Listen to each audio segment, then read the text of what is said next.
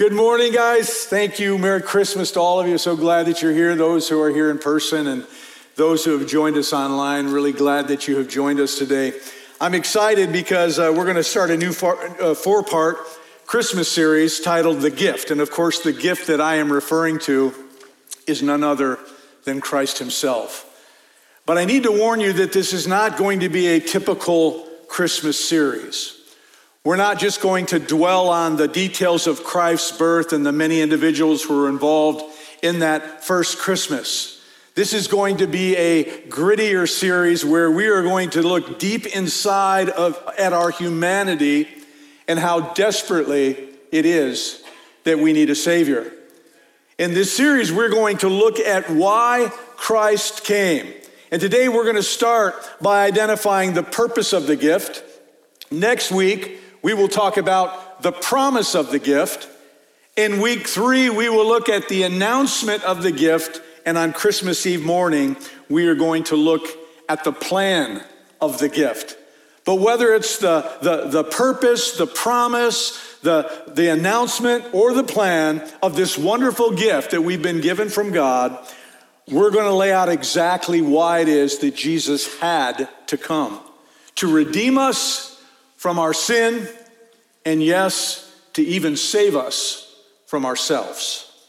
And this is a series that I believe will be perfect for your family and friends who don't know Jesus, who might be more willing to come into the church doors during Christmas time. You can invite them to come and to learn more than maybe what they typically hear about Christmas at Christmas time in the church, and leave realizing more than ever their need for Jesus. My hope is that through this series and us focusing on why it is that Christ came, they will see what they're missing and they will be challenged and encouraged to consider following Jesus, because he is the answer to everything. Amen. And my hope and my prayer for those of us who already know Jesus is simple: that through this series, you too will better understand your need for a Savior and to recognize your continual, ongoing need of Jesus in your life in all things and in all areas.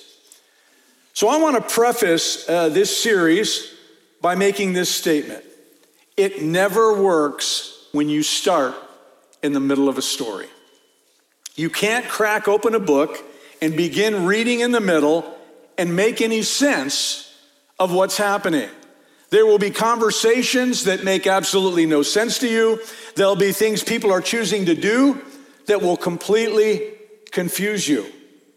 You can't walk into the middle of a movie and make any sense out of it either. I know I've tried, and I know some of you've tried, and it makes absolutely no sense. In the same way, you can't jump in the middle of a conversation and actually say something appropriate without first knowing where that conversation has started and where it's already been.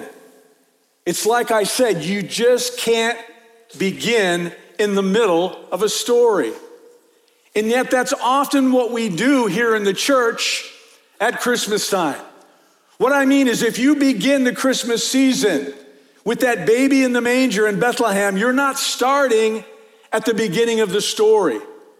You're actually starting in the middle of the story, and there are going to be things that don't make sense to you. I mean, why the songs of celebration from the angels? Why the fearful anticipation of the shepherds? Why the inquisitive journey of those 3 kings from the Orient? And why all the political panic of King Herod? Why?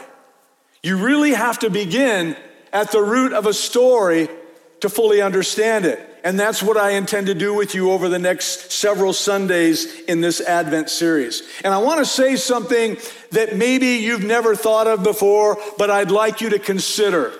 And here it is. This famous story, this historical and supernatural event of the Christ child being born in a manger in Bethlehem, is actually rooted in grief.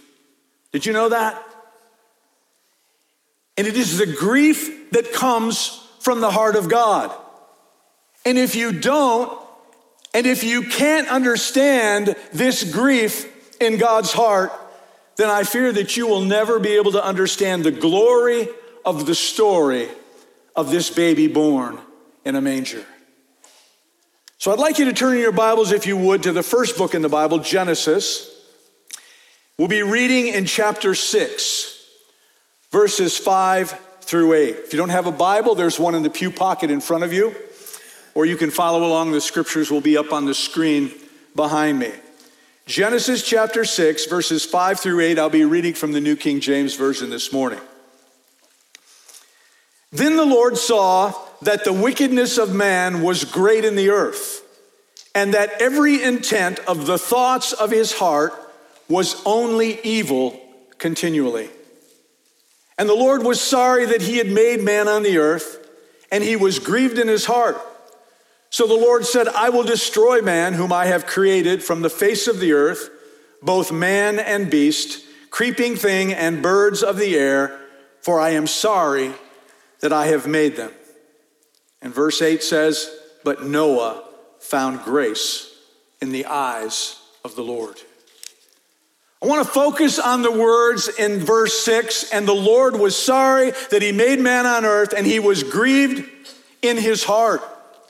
I want you to consider for a moment the deeply personal nature found in these words. What is it that would bring such grief to the heart of God? Those words note something very, very personal, some kind of a personal offense, some kind of a personal affront, some kind of a personal betrayal. So what offense, what betrayal, what personal thing could be so significant that it would literally bring tears into the heart of God? Well, look again at the words of verse 5. The Lord saw that the wickedness of man was great in the earth, and that every intention of the thoughts of his heart was only evil continually. I mean, could you get any more graphic, any more specific, any more all-inclusive words than these? God saw that the wickedness of man, you and I, is great. And all over the inhabited earth, there were continually doing evil in the sight of God. Every intention of thought in the heart of people was only evil. Continually, it says.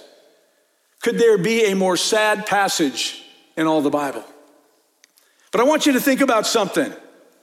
You cannot really understand the horror of these words, and you can't understand the tragedy of these words, and you won't understand this sad thing that would bring such grief into the heart of God if you don't first understand these words relationally.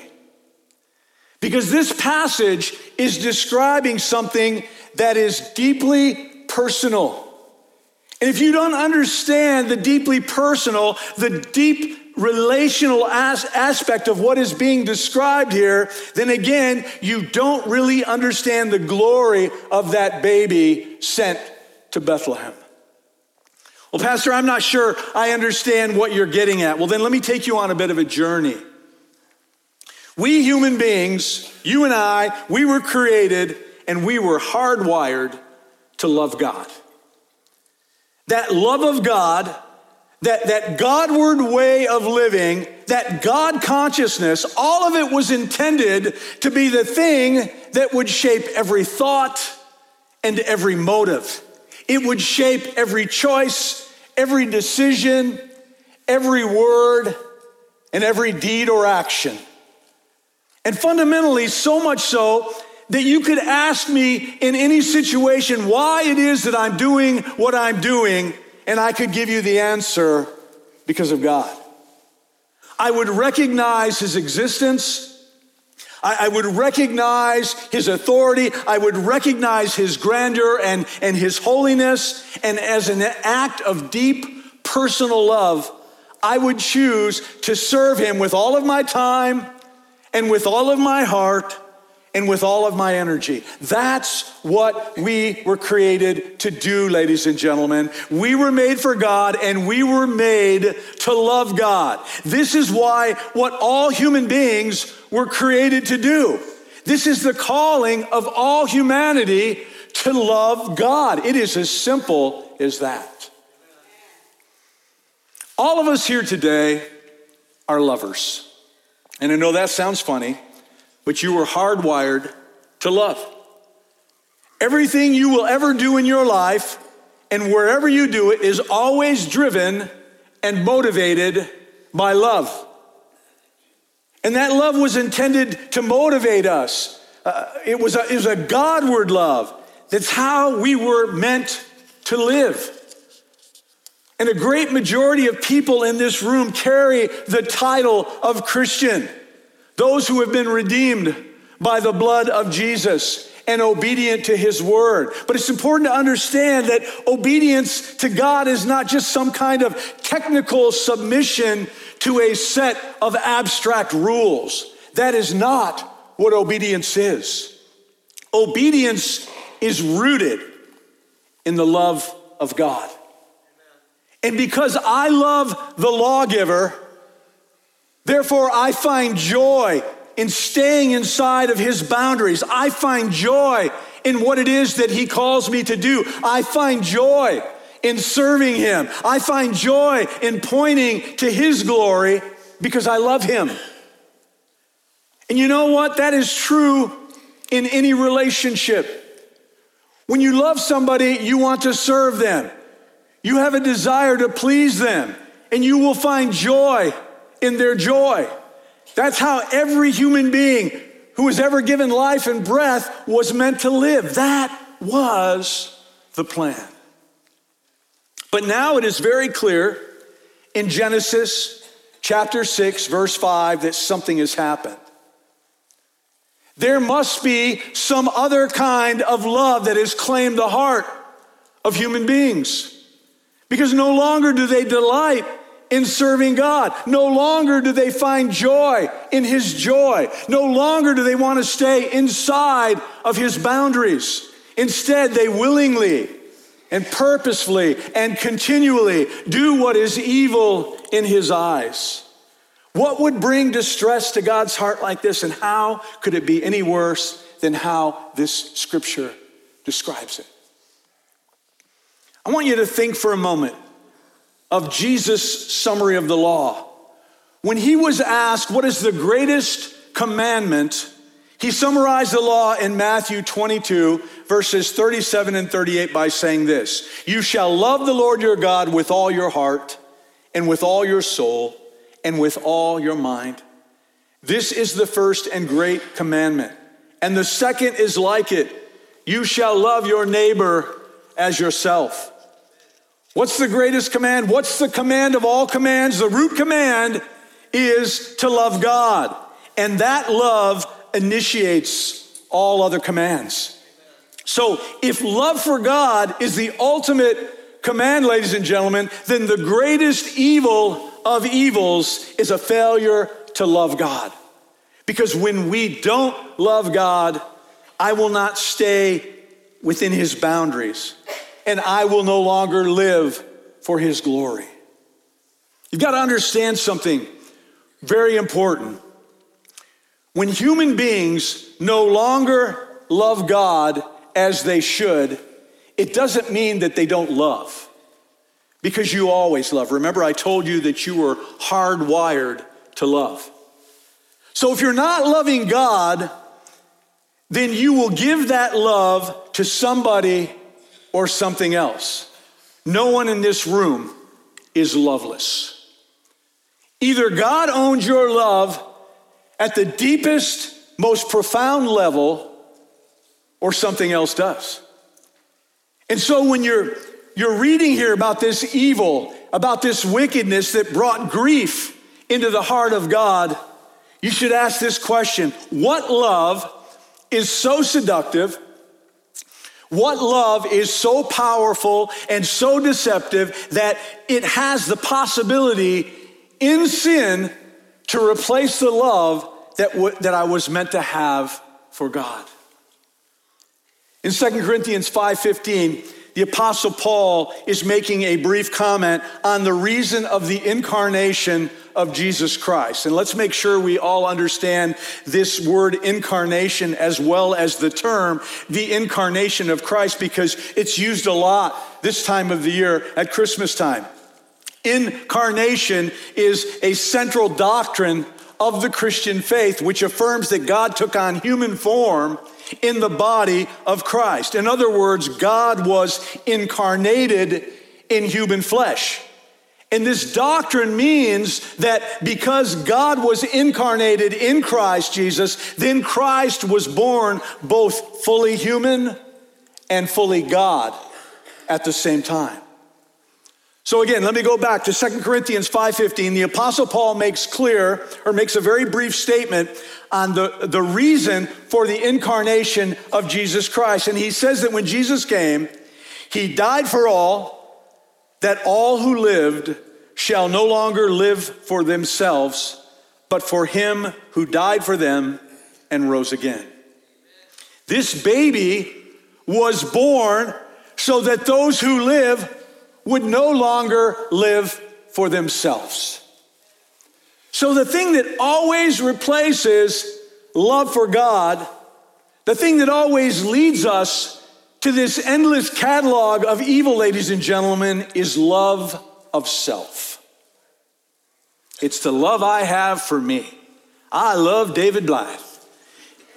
He's the greatest thing since sliced bread. He deserves everything good in his life because I love David Blythe. Somehow, we all insert ourselves into the center of our world. Somehow, some way, we all ascend to our throne, and we no longer delight in serving God. We are obsessed with our will. We are obsessed with our way.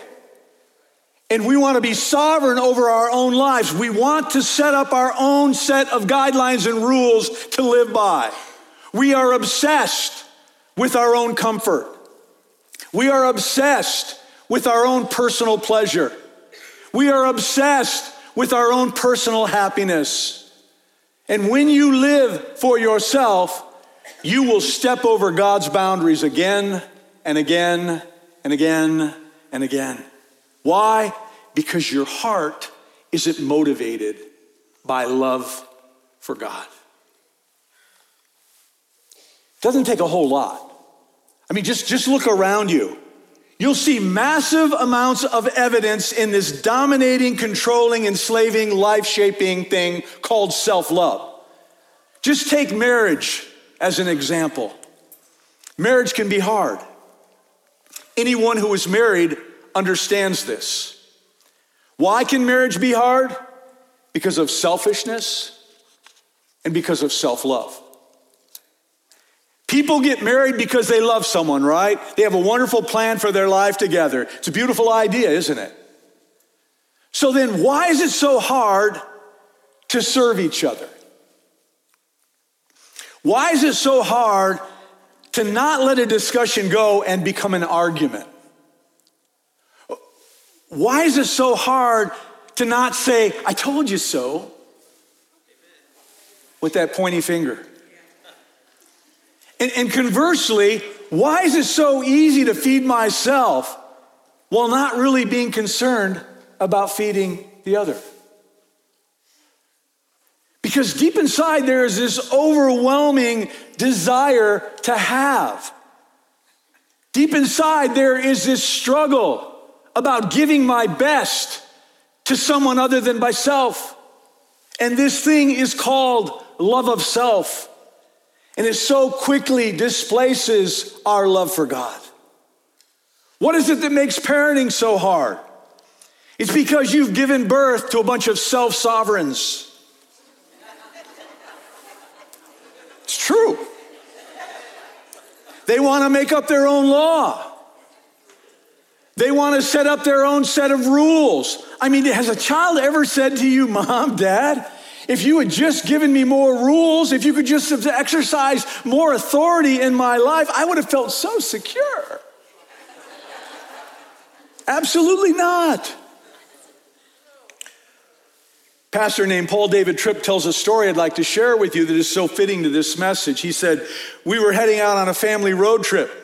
If you want to experience the depravity of the selfishness of sin, go on a long family road trip. You'll not only experience your children's, but your own. Our son Ethan had some polyps in his nose, and often he would wheeze when he breathed, and it was a bit distracting. So he's sitting in the back seat next to his sister, and somewhere along the trip, she says, Dad, Ethan is bothering me. I said, what is he doing? She answered, he's breathing. I said, what do you want me to do? She told me, tell him to stop. He said, your brother is respirating, and if he could stop, that your life would be made so much better. You've got to be kidding me. Now that's a funny story because of the unreasonable nature of both the complaint and the request made of this father. But I want you to think about this for just a moment. Every request like this, even though we laugh at it, is rooted in self-love. But let me just bump up the stakes here. Every act of murder and violence is rooted in self-love. Every moment of greed is rooted in self-love.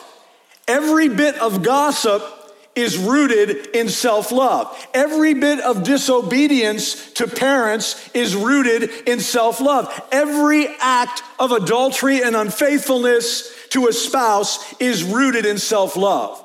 The evil of this world has happened because we no longer love God like we should.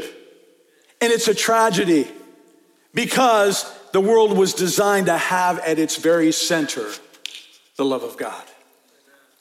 And when that love is not there, things will not work like they were designed to work. Things will explode into evil and they will explode into chaos, and we experience this every single day. Just watch the news. It's everywhere, and how sad it really is. Listen, you can clearly see here how much God loves the creatures he made by the fact that his heart is broken. Because if you love someone and they turn their back on you and betray that love, and they set their love on someone else, if your heart isn't broken, then there's no love in you. So God proves himself not just to be sovereign, and not just to be creator, and not just to be almighty, but to be a God of marvelous love, because he weeps at this betrayal. Because human life was meant in its fundamental form to be a beautiful love relationship between God and man. So how sad it is when we take the time to read this passage. In fact, you should let your mind's eye actually see the tears in the eyes of God. And you should let the imagination of your ears hear weeping from the voice of God. God is grieved here, ladies and gentlemen, because not only has that love been taken from him, but that love has been stolen for us. And it's the ultimate of human betrayals. Now, if you are able to get this far in this passage, then you have to be asking, what in the world is God going to do? How will God respond to this ultimate betrayal? Because you see, God understands something. He understands that every sin is vertical. And when I say vertical, I'm talking about our relationship with God, because every sin we commit is a sin against God. We tend to look at our sin in purely a horizontal direction. I sin against you. When I talk about horizontal relationships, I'm talking about earthly relationships and how we sin against people. Sometimes we sin against people who we love. But let me just say something here this morning.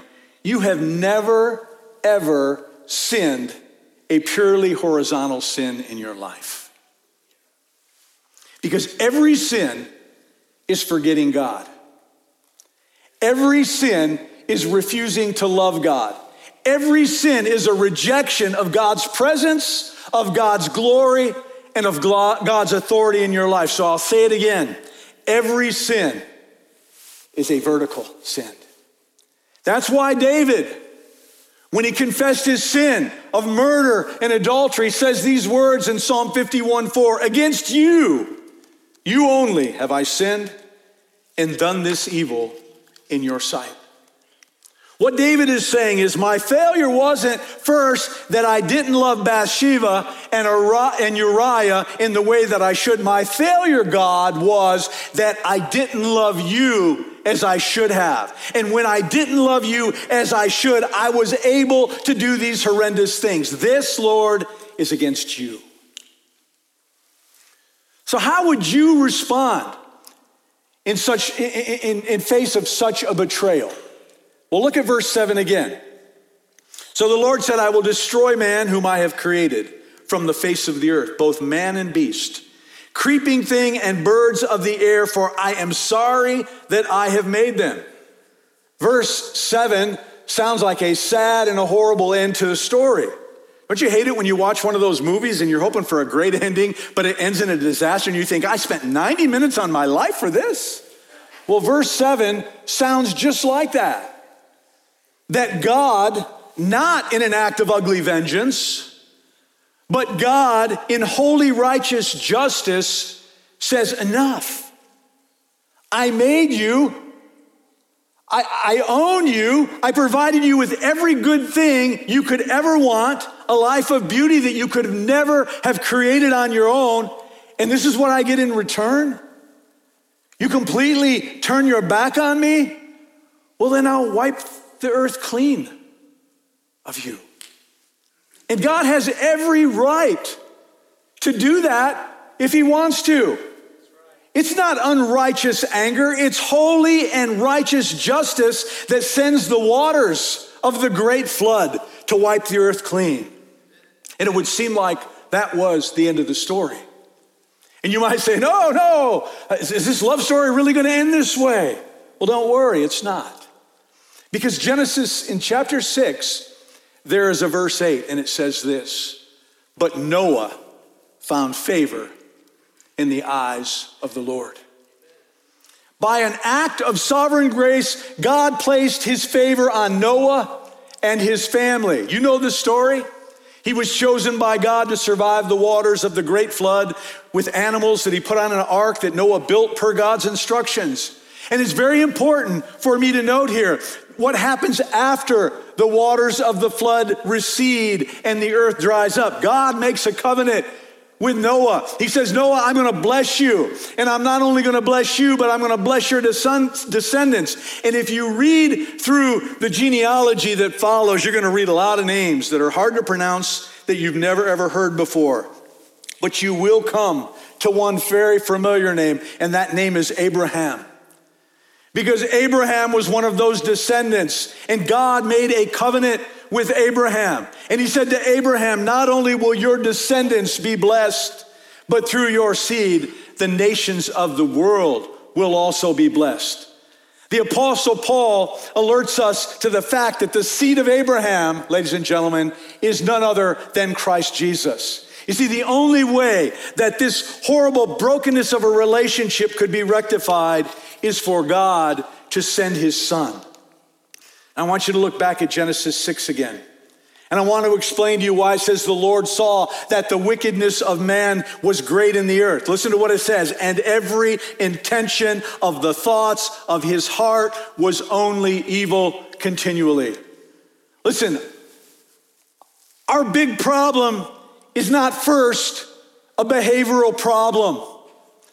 If all our problem is that we occasionally behaved in the wrong ways, you could probably reform yourself and you could probably get better. Your problem and my problem, however, goes much deeper than that. Your problem and my problem is a heart problem.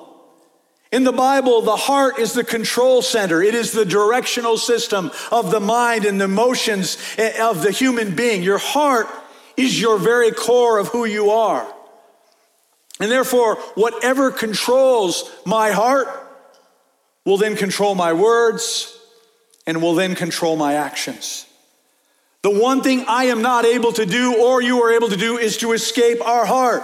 And so I need to be rescued. Someone needs to do for me what I cannot do for myself. If I'm ever going to be one of those people who loves God in the way that I'm supposed to love God, I need help and I need rescue.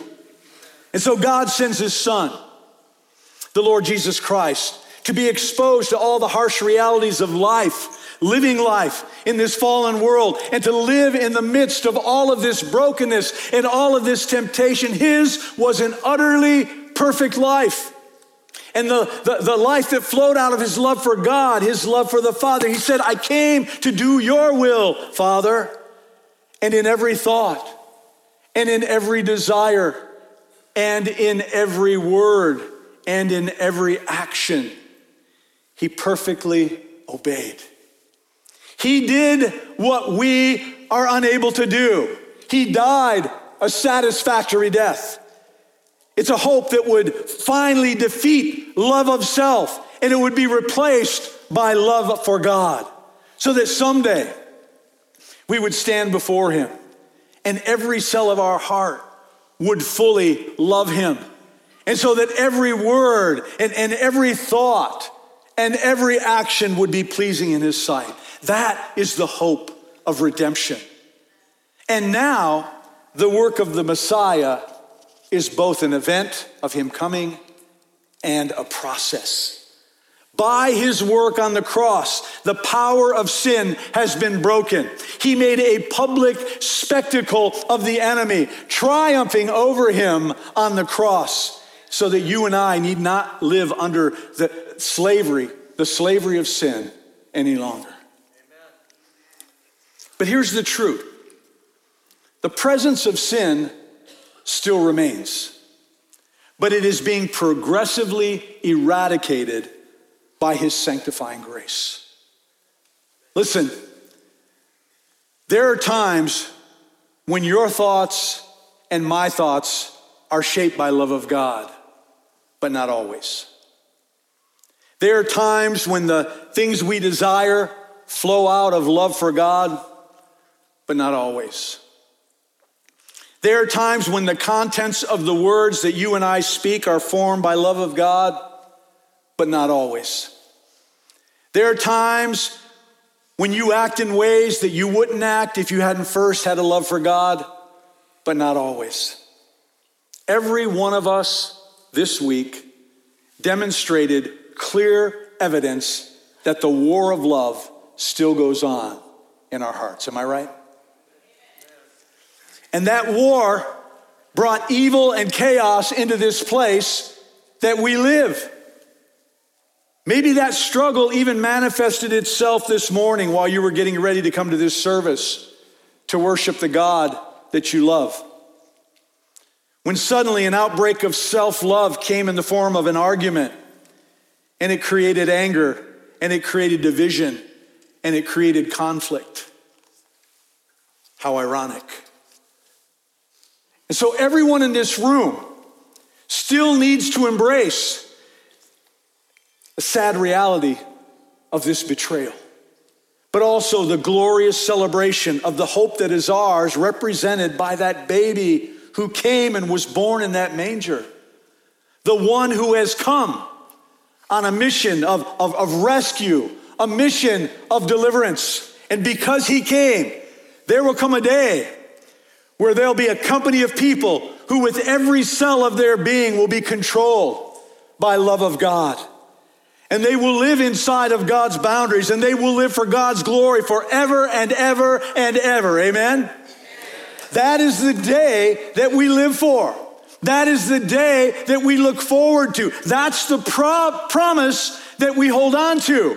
And that day there will be no more sin, no more sickness, no more disease, no more heartache, and nothing else will be capable of stealing our love that was meant for God.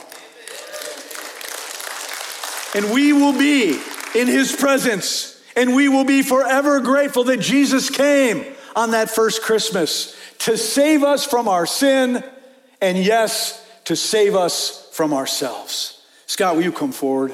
Help me to close this down. By his work on the cross, the power of sin has been broken. He's made a public spectacle of our enemy, triumphing over him by the cross. You know, when we see this moment of judgment that came from the great flood, it wasn't the end of the story. Because this God of glory and power and sovereignty is a God of glorious grace. And he sent the Son of his love by grace to return us to our capacity to love him in the way that we were designed to love him. And there are so many of us who have received his forgiveness and his unending grace. So this story is very familiar to many of you in this place. You've placed your trust in Jesus.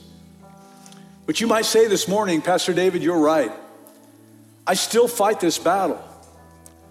I still need the resources of God's grace that can only be found in the Lord Jesus Christ. Well, it is a battle. It's a battle of the flesh. It's about that self-love. It's what we battle with. And when you find your actions aren't driven by love of God, then you can clearly start to see that your flesh is who's winning the battle. So we need to, first of all, be conscious of this battle that we fight, but then put ourselves in a position to win. How do we do that? We do that by continually crying out to God, staying in his written word, and sometimes we just need to seriously reconnect with God. You cannot live on your past experiences with the Lord. You need new experiences with God. Quit talking about what happened 40 years ago, 20 years ago, 10 years ago. Talk about what God's doing in your life today. Maybe you're here this morning, and for the first time, you have the insight to realize, I don't think I've ever lived for anybody else other than me. Well, if that's the conclusion that you've come to, I would plead with you to then confess that to our Lord and Savior this morning, Jesus. Seek his forgiveness. Seek his grace. Receive his salvation. To be saved, the Bible says you must believe and you must confess. If you're not a believer in Christ, you have to believe that Jesus is the Son of God, that he came here, that he walked and he talked among us. He showed us the love of the Father. He performed great miracles. He died a horrendous death on the cross, and the blood that he shed on that cross was the cleansing agent to wash away your and my sin. You need to confess that in prayer. The belief part is believing it, that Jesus is the only way to eternity in the presence of God. And the confession part is just to pray these things in prayer to him. When you do, you will receive salvation. And so this morning, I want to open this altar to anybody for any purpose or any reason. Maybe like me, you've been stirred this morning about the gravity of the words that we've just read in Genesis, an Old Testament book, chapter 6, verses 5 through 8. Maybe you've been gripped this morning with celebration of the coming of our Lord and Savior Jesus Christ to this earth, when you realize that he would live and that he would die in your place so that we could have hope of complete restoration, that our love that was designed for God would fully go to God. And maybe you just want to express that this altar in praise. Maybe you want to respond this morning in thanksgiving and praise. I don't know what this message has spoken to all of you individually and personally, but I know the Holy Spirit has told you something. And you're holding something in your heart right now.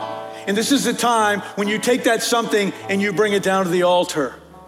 While the worship team sings, I want to open up this altar and give you a time to come down here and reconcile whatever it is that God has laid on your heart. And believe me, He laid a lot on my heart this week that I've already been praying about. And after we pray a while at the altar, we will close this service in prayer. In fact, maybe you should stand so those who want to come to the altar have a way to get by you, if you wouldn't mind standing. We're going to spend some time in prayer while the worship team sings.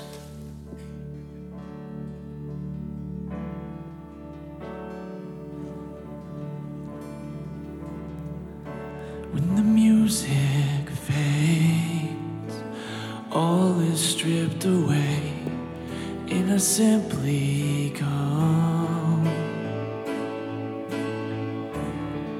longing just to bring something that's of worth that will bless your heart. I'll bring you more than a song, for a song in itself, it's not what you have required. You search much deeper within, through the way things appear. You're looking into my heart. I'm coming back to the heart of worship. It's all about you. It's all about you, Jesus. I'm sorry, Lord, for the thing I've made it. When it's all about you, it's all about you, Jesus.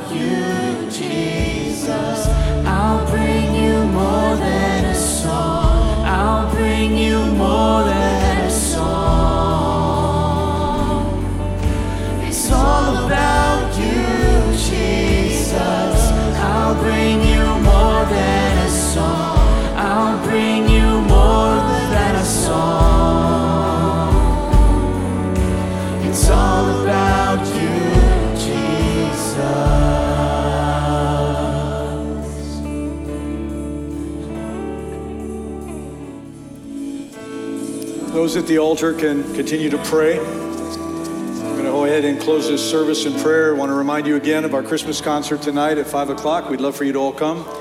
Bring your family, friends, and neighbors. It'll be a great evening. And also on behalf of our family, I want to remind you and invite you all to Brooke and Jeffrey's wedding this coming Saturday at 11. We'd love to have you here celebrating with us. It's going to be a wonderful day, and we'd love to have you be a part of it. So if you bow your heads, we will go ahead and close in prayer. Father, we thank you for this wonderful day that you have given us. We thank you, Father, that you hardwired us to love you. Forgive us, Father, when we don't love you like we should. My prayer is that this Christmas and from here henceforth, Lord, we would be focused on our love for you. Because when we love you, we love other people. When we love you, we love our spouses. When we love you, we love our children in ways that we can't on our own. It is your spirit that indwells us, that allows us to be superb at these things you've given us to do in this life. So I pray, Father, for every man and woman and child in this building today, that our love for you would eclipse all other loves that we have. And if we find that there are things in our life that get our greatest amount of attention that is above you, that we would change that order and we would put you on the throne of our life and remove ourselves. So, Father, as we go our separate ways today, I pray that your Holy Spirit would guide us. The things we do, the places we go, the conversations that we have, let us be led by your Spirit. And Father, those conversations that we have, let them be conversations that build people up and not tear them down. And Father, let us shine brightly in this very dark world, the love of Jesus, so much so that people will ask us what it is about us. And you open the door for us to share our relationship with you to them and potentially bring them into the fold. And if nothing else, invite them into church. So Father, use us this week. A lot of things going on. What a busy week I know for our family. And I just pray that we would not get so burdened down with the activities that we would lose sight of what this Christmas season is about. And is it about you, Jesus? We thank you for coming. We thank you for saving us. We thank you for redeeming us. We thank you that you can turn our hearts towards God and he can get the best, the very best of who we are. That's our goal and that's our desire. So Father, I pray until we meet together again next week that you would keep us safe from sickness, disease, or illness. You would keep us safe from any accidents that might befall us so that we can come back together again as a church family and worship you in spirit and in truth.